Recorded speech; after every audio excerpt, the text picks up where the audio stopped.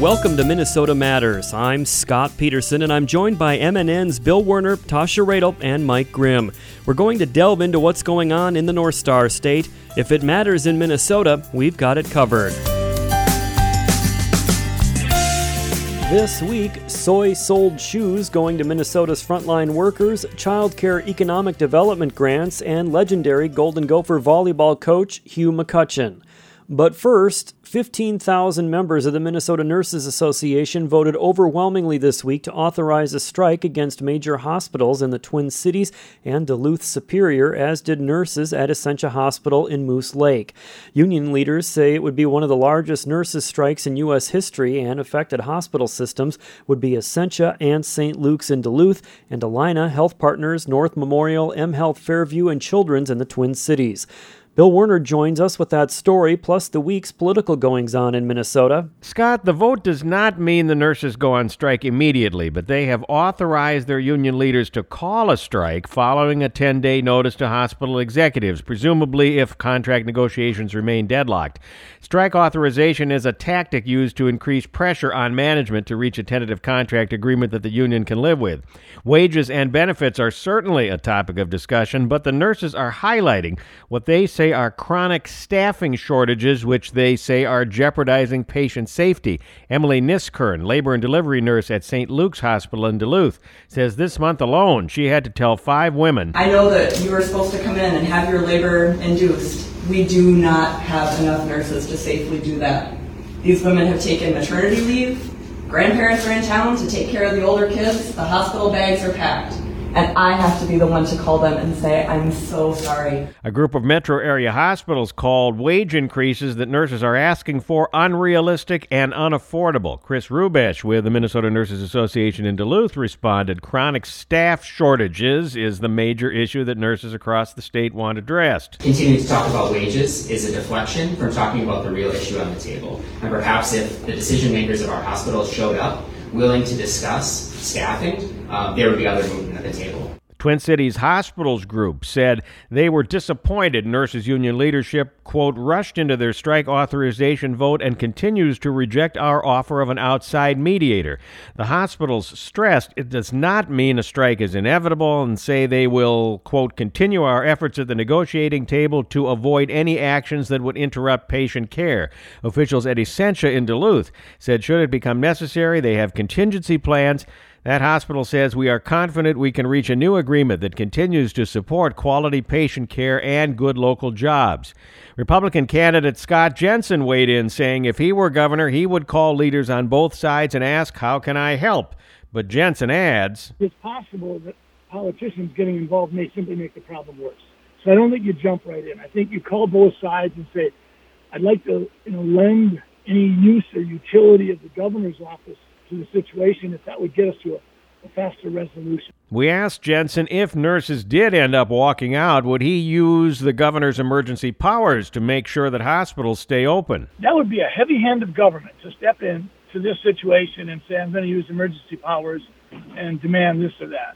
I would not rule it out from the realm of possibility, but there would have to be an awful lot of circumstances pushing in that direction. Also this week, state officials said of the roughly 1.2 million Minnesotans who applied for COVID hero pay bonuses, about 214,000 were denied that benefit because they're not eligible under state law.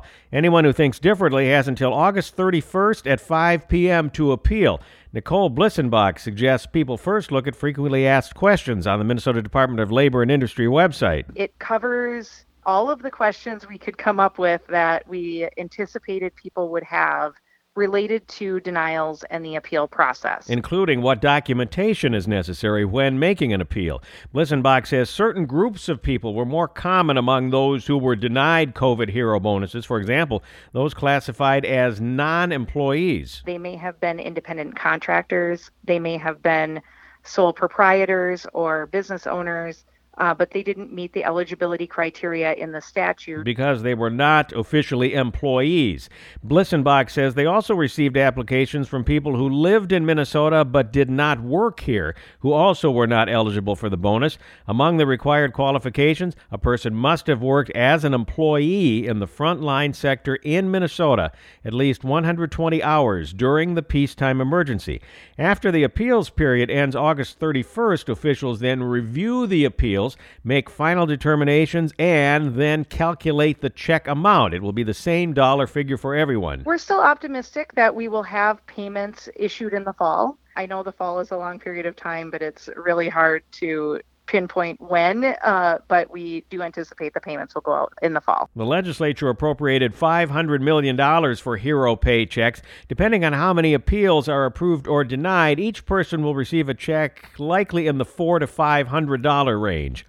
Voters in neighboring North Dakota will decide this November whether to legalize recreational marijuana for those 21 and older after the Secretary of State there verified petitions submitted by the group New Approach North Dakota. Fargo attorney Mark Freese. Support that we were receiving from citizens as they signed up, I think, is a pretty good indication that we're going to do just as well in November when the voters have a chance to vote on this now. Freese says the recreational marijuana issue has been on North Dakotans' minds for a number of years. I don't believe a great deal of advertising is going to have to be done. I think the voters are now vested with the opportunity to let folks know that they'd like to have this initiative passed. Putting such a question on the ballot via petition is not an option in Minnesota. Legislation has passed the Democrat-controlled Minnesota House, but was blocked by leaders of the Republican-controlled Minnesota Senate.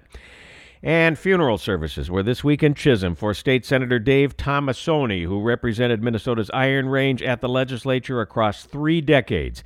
He died last week at age 69 after a battle with ALS, Lou Gehrig's disease. Senator Tom Bach says about his friend, no one fought more ferociously for the Iron Range than David did.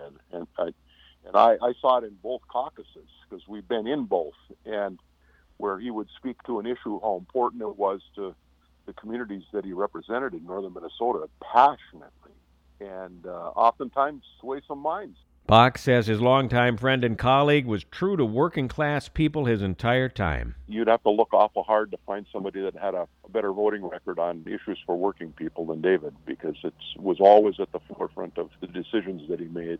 What's good for people that pack a lunch bucket. That's what he cared about.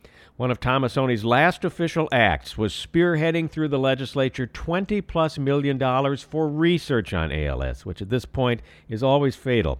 Tomassoni was at the Capitol March 30th when Governor Tim Walz signed that bill into law, telling the audience with the aid of a computer. This is about making the future better.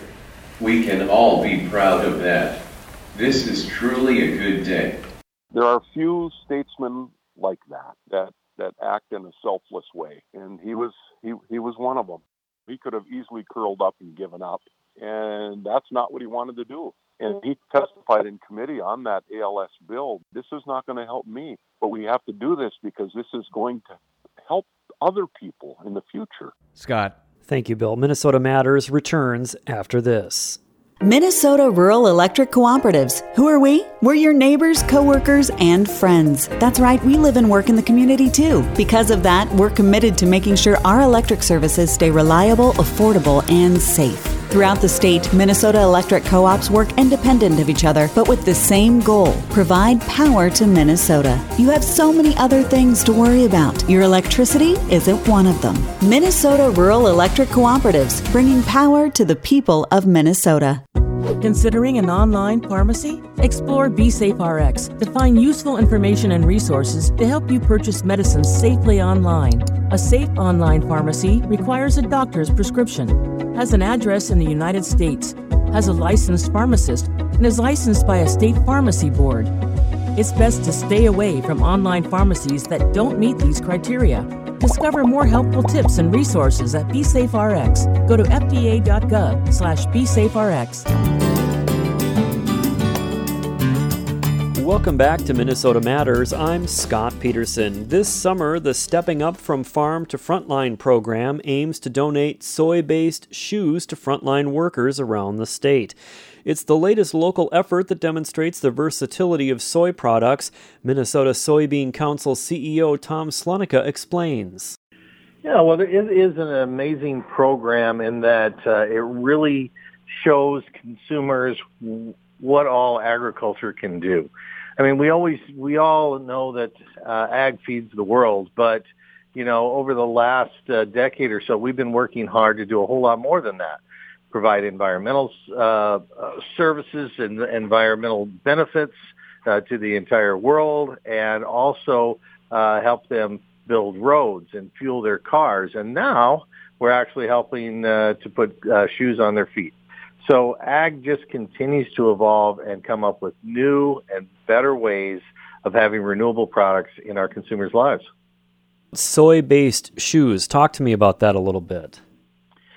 So about 10 years ago, the checkoff organizations, both national and state, started to work with researchers that were finding new uses for soybean oil. Last year, we rolled out a major program with Goodyear tires, and so today consumers can have soy-based tires on their vehicles, and they come in all kinds of sizes, and a lot of the first responders are using them. They're renewable, they're recyclable, and they wear really well. So on the success of what the tires were doing, Goodyear said, well, what else can we do? And so they started working with shoe manufacturers. They really targeted in on Skechers brand, although there are other brands that have them as well.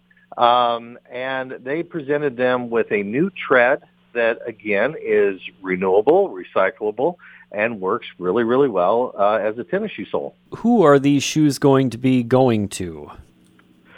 So the program that we're sponsoring is we want to give these shoes to first responders. Agriculture, is all across the heartland, and we have close ties to all of the first responders. Agriculture can be a dangerous profession, and so we really appreciate all the first responders, and we want to give a little bit back. So we're making these thousands of shoes available to first responders, and we want the local community to get involved and raise a hand and say, hey, I know a really good first responder. I would like to see them get a pair of these shoes. So how do we do that? How do we get these shoes on the feet of these first responders? So the website is up and running, and it's where you can submit your name into, and those will be reviewed, and there'll be winners that'll start receiving those shoes anytime now. We've got a huge warehouse full of shoes, and we hope to get them out as quickly as possible. Tom, you talked a little bit about the versatility of soy in products like tires, and obviously we're just talking about shoes here. What does the future of soy look like, and what other products are we looking to astonish people with that there's an association and a tie to soy? Well, we have products that extend the life of roads by as much as 60%, and so that can save taxpayers millions and millions of dollars. We've got products that help concrete remain more supple in the wintertime. And so, again, both for roads and buildings and sidewalks, we can save consumers a lot of money and time and effort on those types of products. We've got products that make their way into glues and paints and carpets and countertops. The list is really very extensive. And every time we use soybean oil or soybean meal in one of those products, it makes that product renewable and recyclable. And getting back to the shoes for just 1 second before we say goodbye here, Tom, I guess I have to ask, have you had the shoes on? Have you tried them on? And how are they if you have? I got a pair on right now as we speak. They are very comfortable. And they're more than just tennis shoes. You can actually get work boots, steel-toed boots. Anytime you see that Goodyear symbol on the side of that shoe or the bottom of the shoe, you know that that's made from soybeans. If we do have somebody who hears this and is interested in connecting a deserving person with these shoes, what is the website that they need to visit? Yeah, we want people just to come to our usual website at mnsoybean.org, and you'll see a promotional link there for the Stepping Up campaign. While you're there, you can learn all kinds of things about what Soybean Checkoff is doing and a lot of our other initiatives as well. thank you to my guest, Minnesota Soybean Council CEO Tom Slonica. Minnesota Matters returns after this.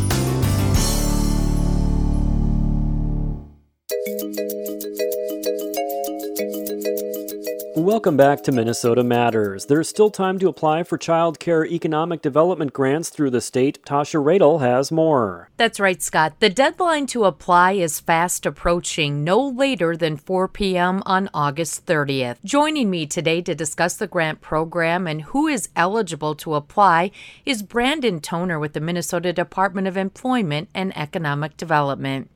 Brandon, can you give us an overview of the program and who is eligible? It's important to note that when we say grants to local communities, we are looking for organizations that are either community-based organization, local government, or a regional or local nonprofit agency that is working with the community to solve that community's child care issues. We're seeing shortages across the state. And so we're looking for communities who are working with their stakeholders to put great plans together to increase the supply of childcare. Just anticipating a question you might have is this for an individual provider to get a grant for their specific facility? They're not necessarily excluded from participating, but they have to be, a nonprofit. But there's a lot of for-profit providers in this space. This is really about community planning and community engagement to deploy these funds. And so we're really looking for individual providers that may benefit from these to work with their local communities and partners on an application to receive these funds. Brendan, how much money do we have allocated and going toward this latest round of grants? So a total this round, so $5 million was appropriated. The first round already went out, and that was last year, around the same time, late summer, fall. And then this time around, another $2.425 million is available. So yeah. And then the maximum amount available is $300,000 per proposal. And to get the maximum, we want to see a proposal that is aiming to serve more than just one individual provider. So you can imagine an organization saying, okay, we're going to work with a number of different centers to expand their capacity. That they might be eligible. They could request up to $300,000.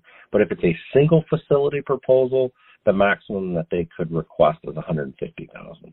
I know you hit on this a bit, but I think it's definitely still fair to say that we continue to see daycare shortages across the state. I know that we saw things kind of bubble up even more throughout the COVID-19 pandemic. Absolutely. Yeah, it's very much so across the board.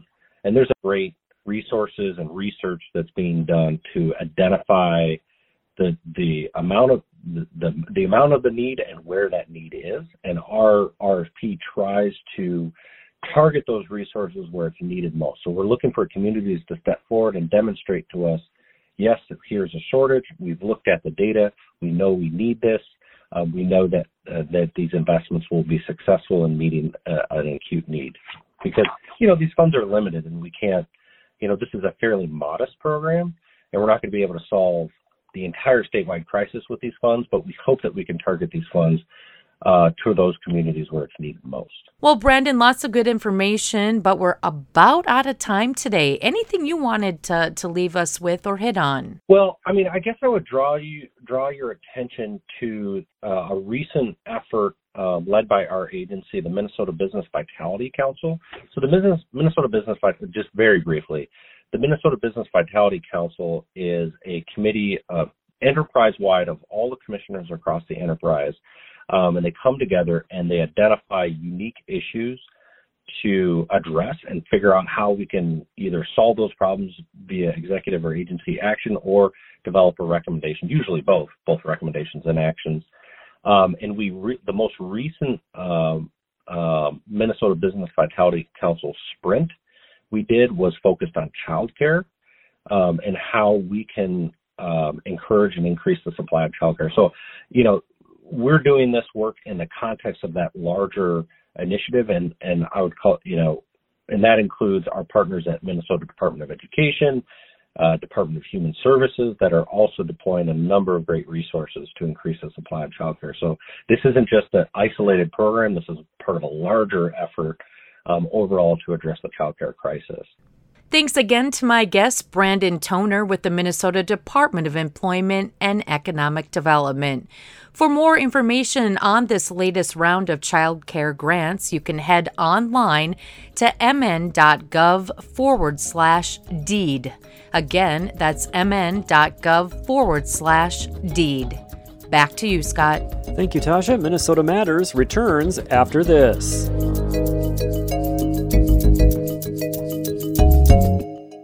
Don't you wish that getting your child to eat right, move more, and spend less time in front of a screen could be as easy as pushing a button?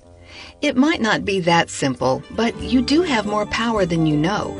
And you can maximize that power with proven strategies, tips, and tools from the National Institutes of Health's We Can, or Ways to Enhance Children's Activity and Nutrition program.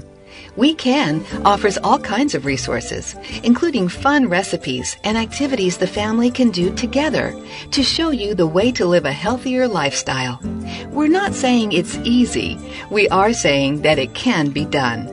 Take the first step today.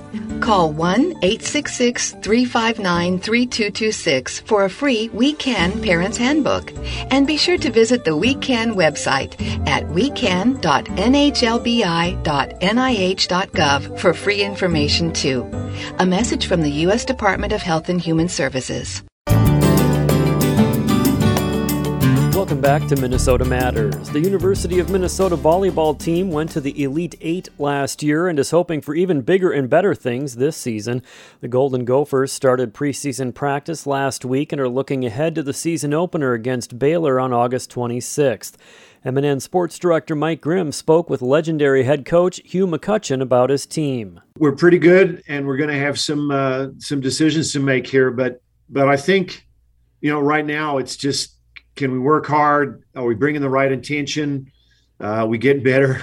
The hard thing about the way it's set up for volleyball is, you get 2.5 weeks to train and then you go, and not just go, but you go with meaningful matches with stuff on the line. So it's going from 0 to 60 in a heartbeat, and we got to ramp up. Obviously, we got to take care of today, but we also got to be mindful of what's to come. And the goal is to be our best in December. But we got a lot of things we got to figure out in a short amount of time. How is that to manage as a head coach a roster like that, where you have a limited, in volleyball especially, right? It's a little like basketball. It's a limited number of players who can play, at Sure. one time, but you might have twice that many players capable of playing Big Ten volleyball to try to keep everybody happy while also trying to win games the best you can, and ultimately I suppose that's the end goal is to win the match. But how hard of a management situation is that for you and the staff to sift through? I think it's a good problem to have, depth and talent. Sure beats the alternative. And listen, we've never said we're going to be in the happiness business. What we're trying to do is build a high-functioning team. And, everyone that comes here understands that they got to compete and they got to earn it and all that stuff and be able to accept decisions that, are in some ways in their control relative to their performance, but in other ways, maybe they don't get to make the final decisions. Yeah, and that's kind of, I know that your word gets used a lot, the culture of a program, whether it's, in volleyball or basketball or football or what have you. But there is, the reason that term is used a lot is because there is some significance to it, right? And just about what you're talking Sure. about there. Yeah, I mean, every program's probably got the values or the principles that they're trying to adhere to, and the culture is a way that all of that's lived. So we understand that we hope to achieve outcomes, but we're trying to be the best team we can be and see what happens from there. A couple things in specifics about your roster. I wanted to ask you, last year, obviously a successful season, Elite Eight, contending right to the end for the Big Ten championship. But there were some injuries last year. Taylor Landfair was the most notable. How has she looked? How is her health? And what's the latest with what you're expecting from her? Yeah, she seems to be doing just fine, which is great.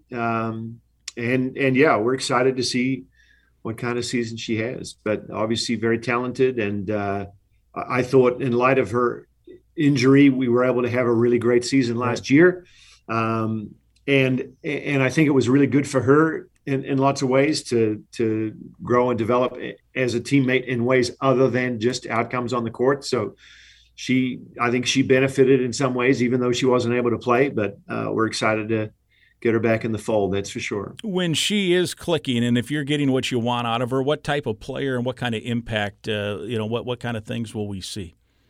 Well, certainly she can be dominant. There's no question. She is, a unique physical talent, and I think brings the other stuff with it. She's prepared to work and trying to learn and make change like everyone else. But I think when it's all lined up, it's pretty good. Yeah. CC, of course, is back. Super senior, I guess. Is that the term we can use for her? And how excited? Sure, yeah. How excited. Yeah. Maybe in a year or two, you won't have to worry about that so much, but we still got some more ripples from that COVID legislation. But anyway, if there was something good coming out of COVID, I guess it's that you get an extra year out of some of your really good players. And when we say super senior, it's in more ways than one. She's such a super player on top of it. What's it mean to have her back kind of, I guess, running the show a little bit? Yeah, I think it's good. It's a win-win. I think for lots of reasons, we've seen some real good stuff from CC, but I don't think we've seen her best. But already in this week of practice, it feels like a nice shift in terms of intention and execution from her. She feels very steady and kind of rock-like back there. So, yeah, I'm excited for her. I'm really glad she gets another chance to have a crack at a season. And, I'm fired up to see what she does with it. And you have newcomers and transfers. I mean, they're all newcomers, but freshmen and transfers as well. And some even enrolled early, right, in January. So how has that transition gone, and what kind of impact can that group of athletes have? Yeah, well, Carter Booth and Julia Hansen and McKenna Wooker all decided to come early. And, I think they would all say they benefited from it relative to the idea of learning. We get a big chunk of time in the spring to learn about technique and systems and all that kind of stuff. Also getting acclimated to student athlete life without having to deal with the rigors of competition and even just, physically preparing for what's to come. I think spending some time in the weight room and building the engine is probably a good thing too. So, yeah, they all seem very happy that they came early, that they've done well, and we're excited to see the impact that they can have on our season. That's Gopher volleyball coach Hugh McCutcheon with MNN Sports Director Mike Grimm.